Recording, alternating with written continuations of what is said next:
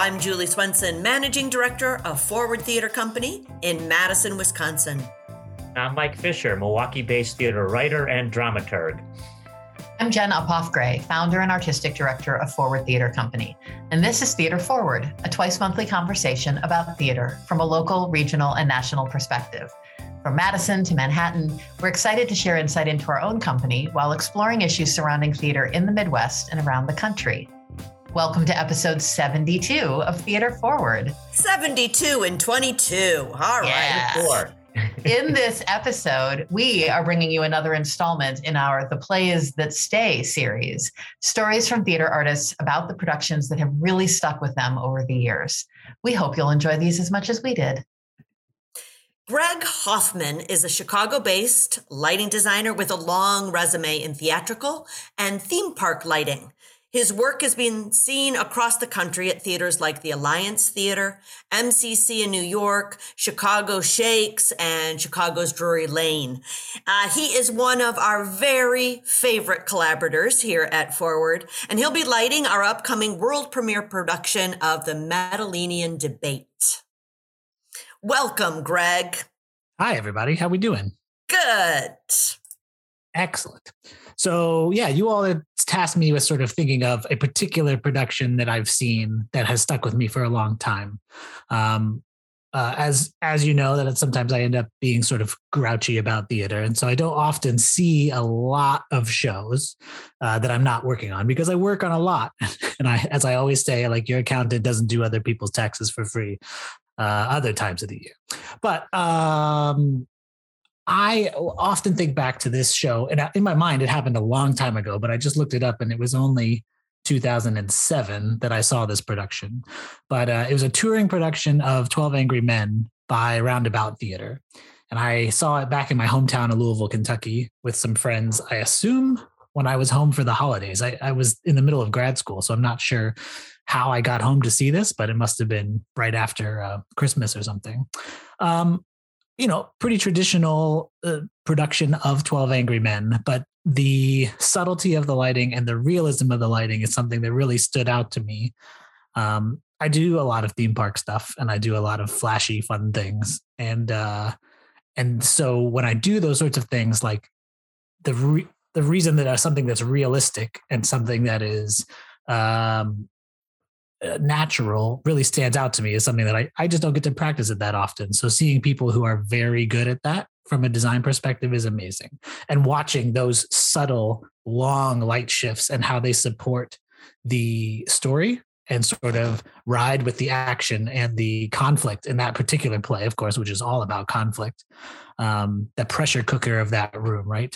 And how I just remember sitting in that theater and 100% believing that I'm in that room with them, right? It was in the Palace Theater in Louisville, Kentucky, which is, it's a very ornate theater. It's one of those like old vaudeville houses that has like a blue ceiling with fiber optic stars in the skies and Roman statues all around. And I never, like, once we sat down and started watching the play, I never noticed any of that ever again. And I was in that tiny little room with the green walls, with those guys, those 12 men for the entire play. As I recall, like, it started off like a little bit, sort of warm in the room. And then as the play continued, just watching that subtle shifts throughout the whole thing that went with the production was wild to me. There's one particular point in that production. It happens like this in my head. Who knows if I went back and saw it, what it would be like, but there's a point where there's a window at the end of the table. And there was a point where my body sitting in the audience got ready for it to rain. Like, I just knew that it was going to rain. And then I, in my mind, I think it did rain outside. Like, they had like a little rain something outside the curtain, but the light coming through that window into that room was absolutely perfect.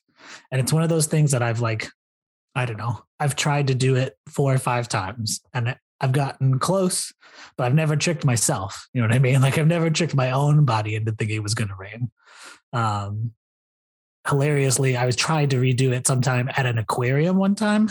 I was lighting a piranha exhibit at an aquarium in New Jersey. And they it was like a sequence, or it would rain like every 30 minutes. And I tried to get it to do the exact thing of like the light coming through the trees and the thing. I was like, I know it can be done because I saw it. I saw it happen, and I've gotten close, but I haven't quite been able to recreate that. So that sort of thing is just really what sticks out about my head. It's like one of those goals to that particular production. I don't even know who lit it. I could look it up, but I'm not even sure who lit that show. But whoever they did, I've been chasing you for years. So that's pretty good.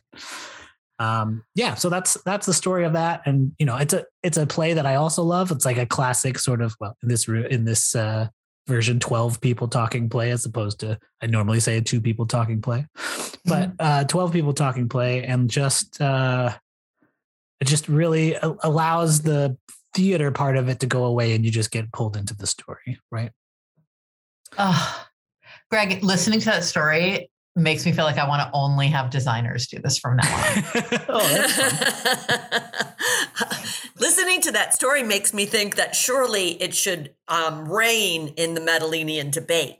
Oh, so you can have another I've already told you that I can't. I've told you I haven't been able to do it, so I don't know. Well, in every show we work with you on, Greg, that should be our goal. I think that's to good. Have a rain scene. And I think somebody else needs to tell me whether it's working or not. That's the other thing. Because I think if I build it, I don't think I'll ever feel like it's working. Right. Oh, that's fantastic. Yeah, it's interesting. It's just, it's one of those things. And, Jen, you'll know about how grumpy and cantankerous I can be about things. But I think it is because I hold like the way things look to like a very high standard. And when it works that well, then you're getting right in there, right? And I think that is... I think it's pretty magical when it works like that. It gives you faith, right?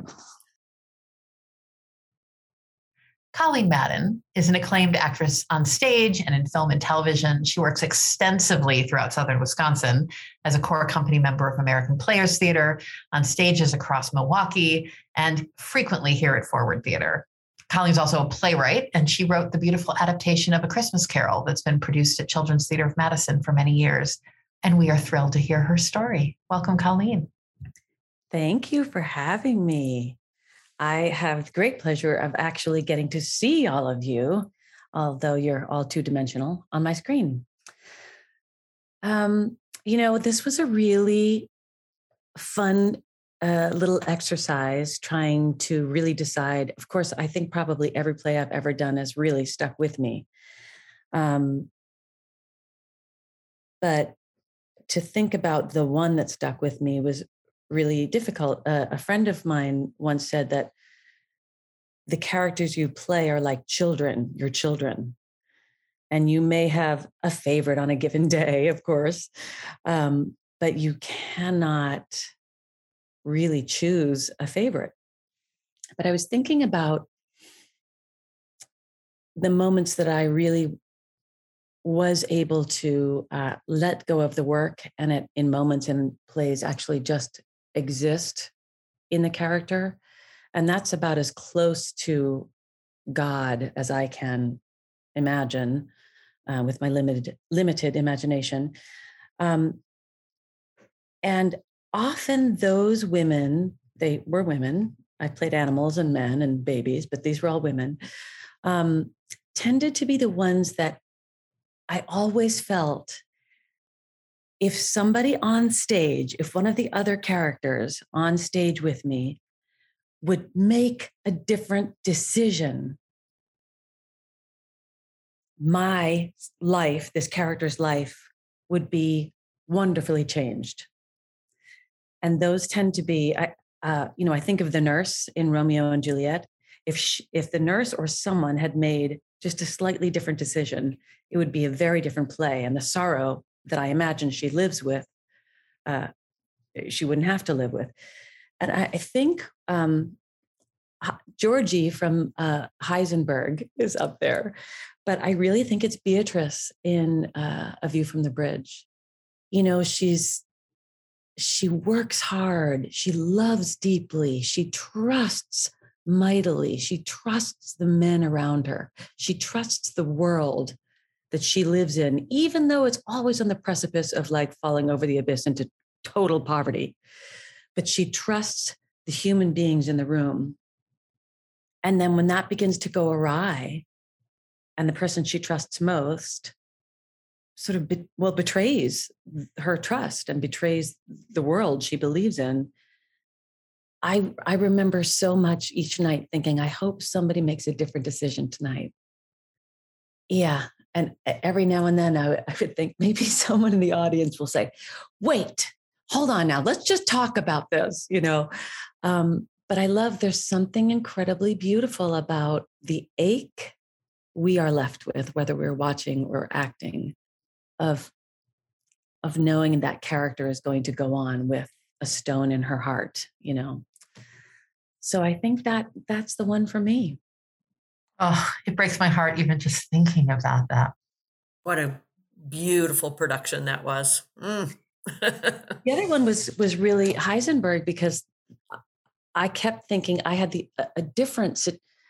My understanding of her, of Georgie, was that had something altered in her beginning, maybe her life wouldn't be so crazy now. Mm-hmm. So I always wanted to sort of go back in time and fix whatever happened to Georgie. But anyway, yeah. Now, Colleen, and I'm on record with this a bunch of times. I mean, it's going to be one of my top 5 plays, I'm sure, till my dying day. But I mean, I fell in love with you as an actor at the very beginning on a September weekend, right before September 11th, watching you play a character like that as Sonia in that long ago Uncle Vanya, which was the same thing. I mean, it's a different version of betrayal, but it's definitely a betrayal for somebody living in a world she never made. She's on my list. Yeah. That's another one. That's who, I mean, we've learned so much more about victimhood, but it's really, I mean, those characters are really painted. Like, we all know people like that who are just essentially really good people and want to do just a simple job of just existing as a person who loves, and they can't even have that. So Sonia was like that for me. I mean, good Lord, what a heartbreak. Her exuberant violin-playing Ghost of Christmas Present in Colleen Madden's A Christmas Carol, to her knockout performance as a vulnerable wife in Lauren Gunderson's Natural Shocks, rising star Jennifer Foster commands attention on the stage. Forward audience may best remember her from a performance where she was not on this stage, in a reading in her memorable embodiment of a lost and questing soul in our 2020 reading of Heidi Schreck's Grand Concourse. Jennifer is not only an actor and a musician, but a director, a teaching artist, and an essayist. Jennifer, welcome to Theater Forward. Thank you so much for having me. And thank you for that beautiful intro. Wow.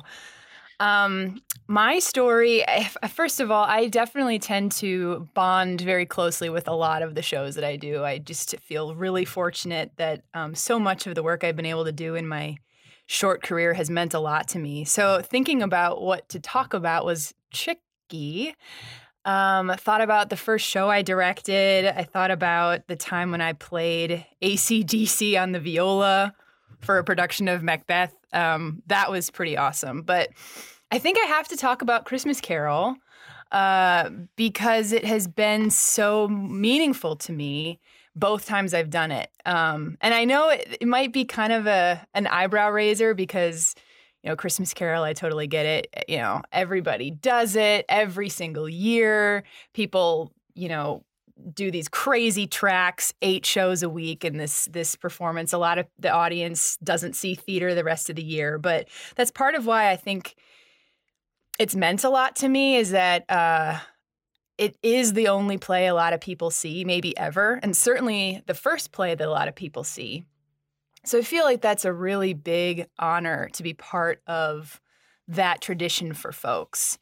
And even the nostalgia aside, I love the story. I always have. I grew up watching Muppet Christmas Carol, and it's not only like my favorite Christmas movie, it's just one of my favorite movies, like, period. The story grows with us every year, and the story of redemption and transformation, I think, is always what we need at the year's end in particular. So when I did it in 2019 at Children's Theater of Madison, directed by Jim Ridge, Colleen Madden's gorgeous adaptation, it was really coming at a great time for me. It felt like 2019 had been a really excellent year for me personally and professionally. I had checked off some dream theaters on my list, had worked the full year, didn't need a muggle job, as they say, which was the first time that I had been able to say that. And I felt like I was really finally starting to develop some confidence, which has really been the name of the game for me in this first 5 years of my career, just building confidence, having to really power through a lot of insecurities. And in that performance back in 2019, I felt like I had to really confront a lot of those insecurities head on, because here is this really popular, famous role that nobody was expecting somebody like me to perform, young woman. I was in a cast with a lot of people that I really admired and really wanted to do a good job next to. And fortunately, Jim Ridge was the perfect director for me at that time, like really knew how to cut through some of my own nerves and anxieties and give me notes that I could really hear and really take, and unlocked for me what really became what felt like a transformative performance of really feeling like I could step into this larger than life character with boldness, with fun, with a sense of play, with a sense of rest and ease, that up to that point, I felt like I was always just like kind of clawing my way into feeling okay about what I was doing. But with that role, I felt like I could breathe into it. And it also came at a great time. What I didn't realize at the time, I lost my beloved grandfather during tech for that show. And John Daly was playing Scrooge. And the way he played Scrooge at the end of the show was so much like how my grandfather had been in especially as a younger man. So full of laughter, so full of just the joy of the season, loving people, loving traditions, getting a kick out of things, open to being laughed at. So that was something really healing for me personally, and I know for a lot of members of my family, to see that and be part of that show at that time. And I felt like it closed out the year in a really strong way for me. And it was kicking off what was going to be a really good year that obviously we all know what happened in 2020. Lost all of the work that I had lined up, including A Christmas Carol.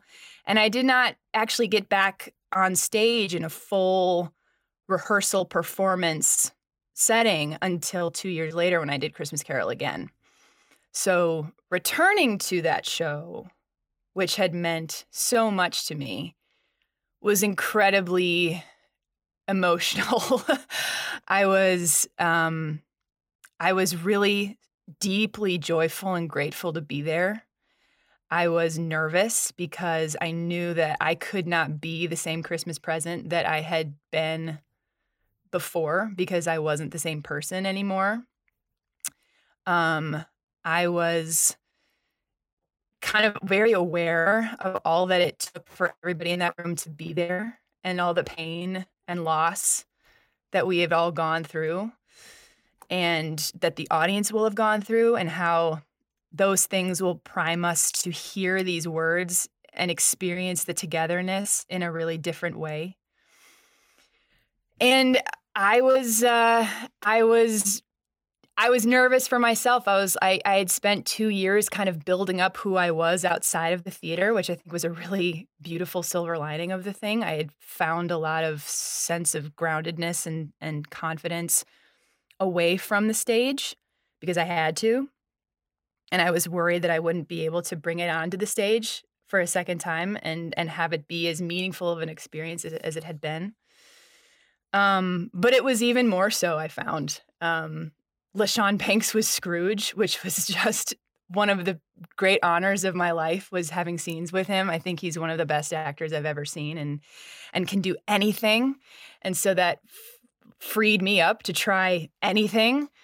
And I had this gorgeous sort of updated version of the costume, which made me feel powerful in my body in a way that I don't think I had felt very powerful in my body for 2 years. With being in a pandemic, I felt quite powerless, I think, but like being able to stand my full height. I'm 6 feet tall, by the way, for those who don't know. And I love being tall, but sometimes it's not helpful on stage. But for this role, like I felt like I could bring my full height and my music and my goofiness and everything that I wanted to be and was I could bring to that role and to this production. So along with the story just meaning so much to me, both of the times I've done it, Christmas Carol is just come at the right time. It's given me so much, I think, as a performer and as a teammate. And I just feel sorry for those who have not had as positive of an experience with their Christmas Carol as I have, because it will always have a very special place in my heart, I think. Well, this story is a Christmas present, if I can be corny for a second. Wonderful. Wonderful. And how great, so rarely, except maybe for Christmas Carol, can actors repeat a role, that's not the career. And, to be able to do it and have, a shutdown of the world in between those two performances. Yeah, it was very surreal.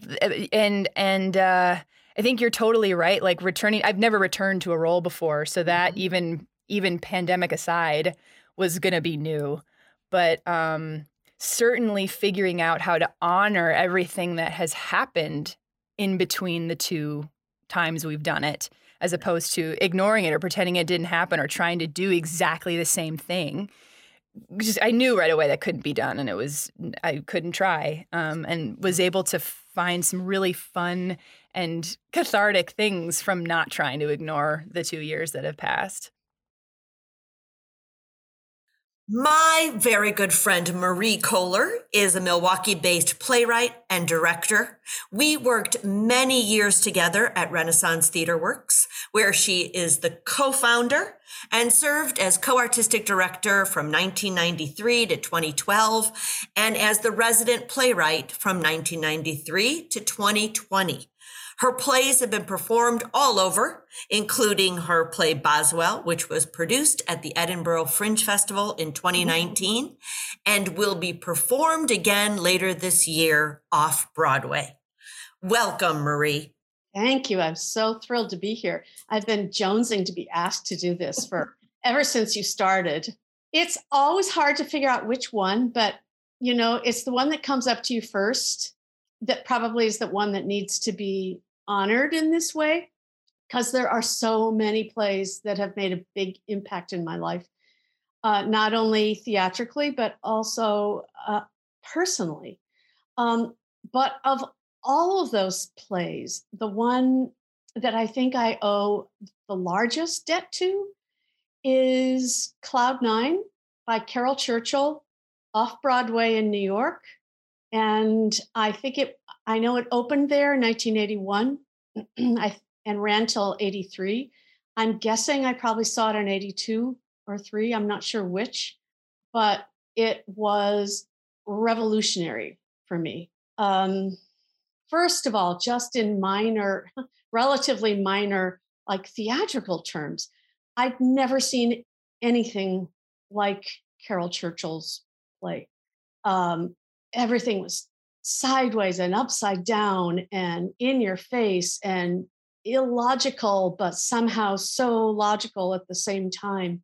She but in that era in particular, Carol Churchill was such a groundbreaking playwright.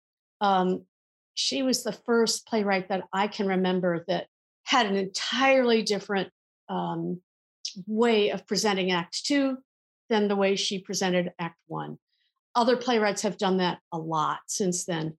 But you didn't know where you were. The play starts in South Africa, colonial South Africa in Victorian times, or Edwardian times. And in Act 2, you are in a park in London in 1980 with the same actors and the same characters, but just inside out. She talked about the the politics of gender, of sexuality. In that first act, we are in South Africa with a man playing a woman playing a man, an adult playing a child, and it's the same kind of deal in Act 2. And she draws this incredibly clear parallel between the politics of gender and the politics of power, particularly colonialism. So she takes on how, the relationship between men and women in South Africa is extremely parallel to the relationship between Britain and its colony in South Africa. And you see that play out during that act. And then in Act 2, you see these people in a much more contemporary framework, but they're still dealing with the aftermath or the current blowback of those power structures. So that's what hit me, like, intellectually and theoretically. But then personally, I was 31 years old, say. I was at a point in my life which was very much a seesaw in terms of where I was going and who I was. I had spent my 20s after college. I had spent my 20s raising 2 little girls, which I loved, but I felt very landlocked in my life professionally. And I was experiencing quite a lot of anxiety. And when I saw this play that dealt with sexual role models and with the after effects of that, my head was just absolutely spinning. I took it entirely to heart. I took it totally personally. And I left that theater thinking, okay, all right, I'm on the road to some real changes here. And I think Carol Churchill did that for the theater world. I think she was incredibly important. But for me, at that point in my life, it was groundbreaking. Tough and scary, but like, okay, you've got to forge ahead. And then the crazy thing was, about a year after that, Sharon McQueen, who was the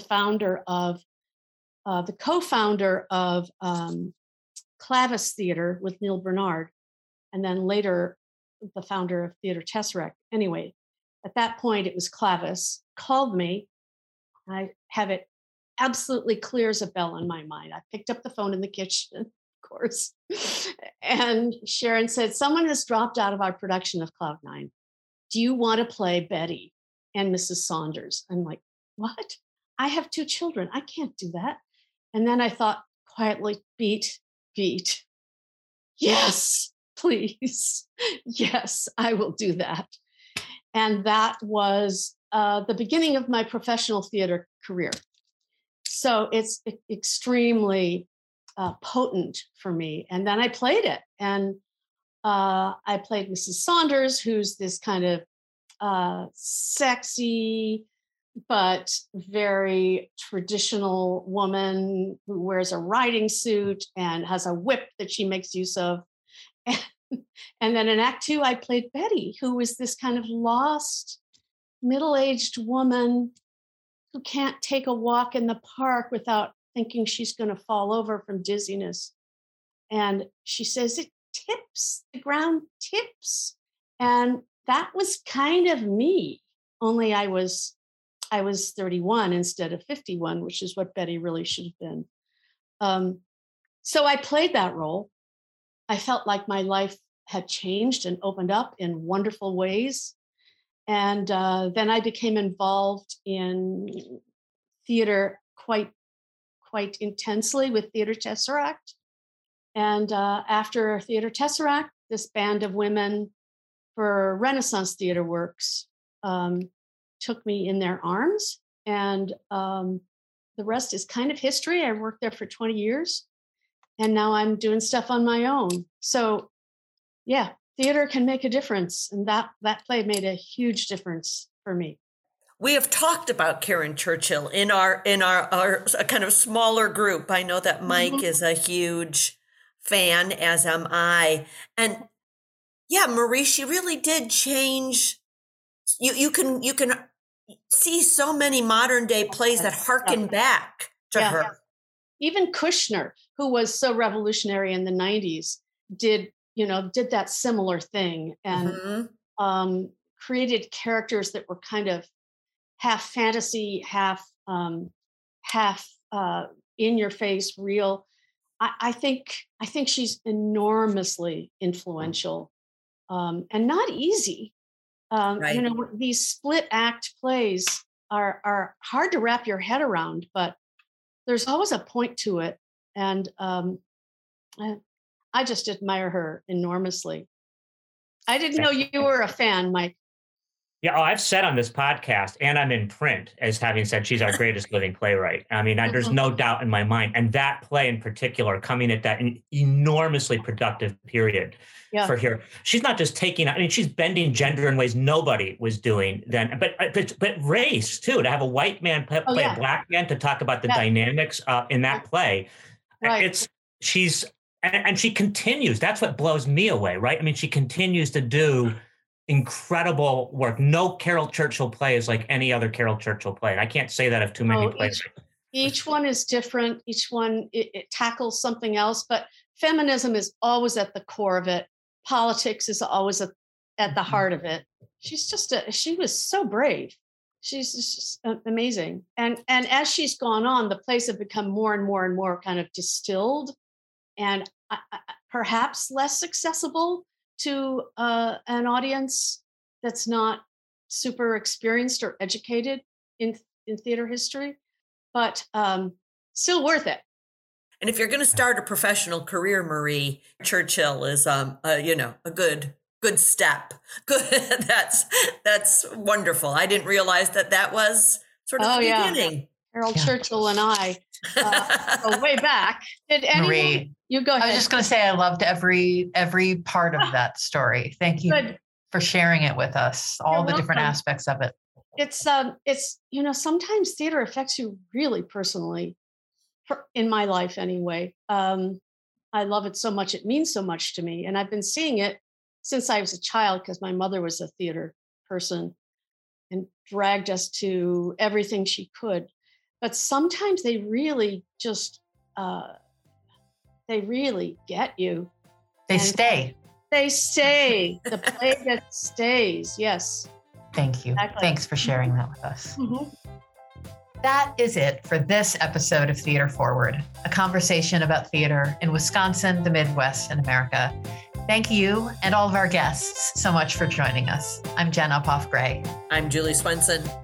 And I'm Mike Fisher. Our podcast number 72, like podcasts 1 through 71, is produced by Scott Hayden. You can follow us or share your thoughts on Facebook and Twitter. That's at Theater Forward, as always, with an ER for theater, folks. And if you enjoyed this podcast, don't forget to subscribe to us on Apple Podcasts. And please be sure to leave a comment. We'd love to hear from you. We're so grateful to have you listening, and we will be back soon for another Theater Forward conversation.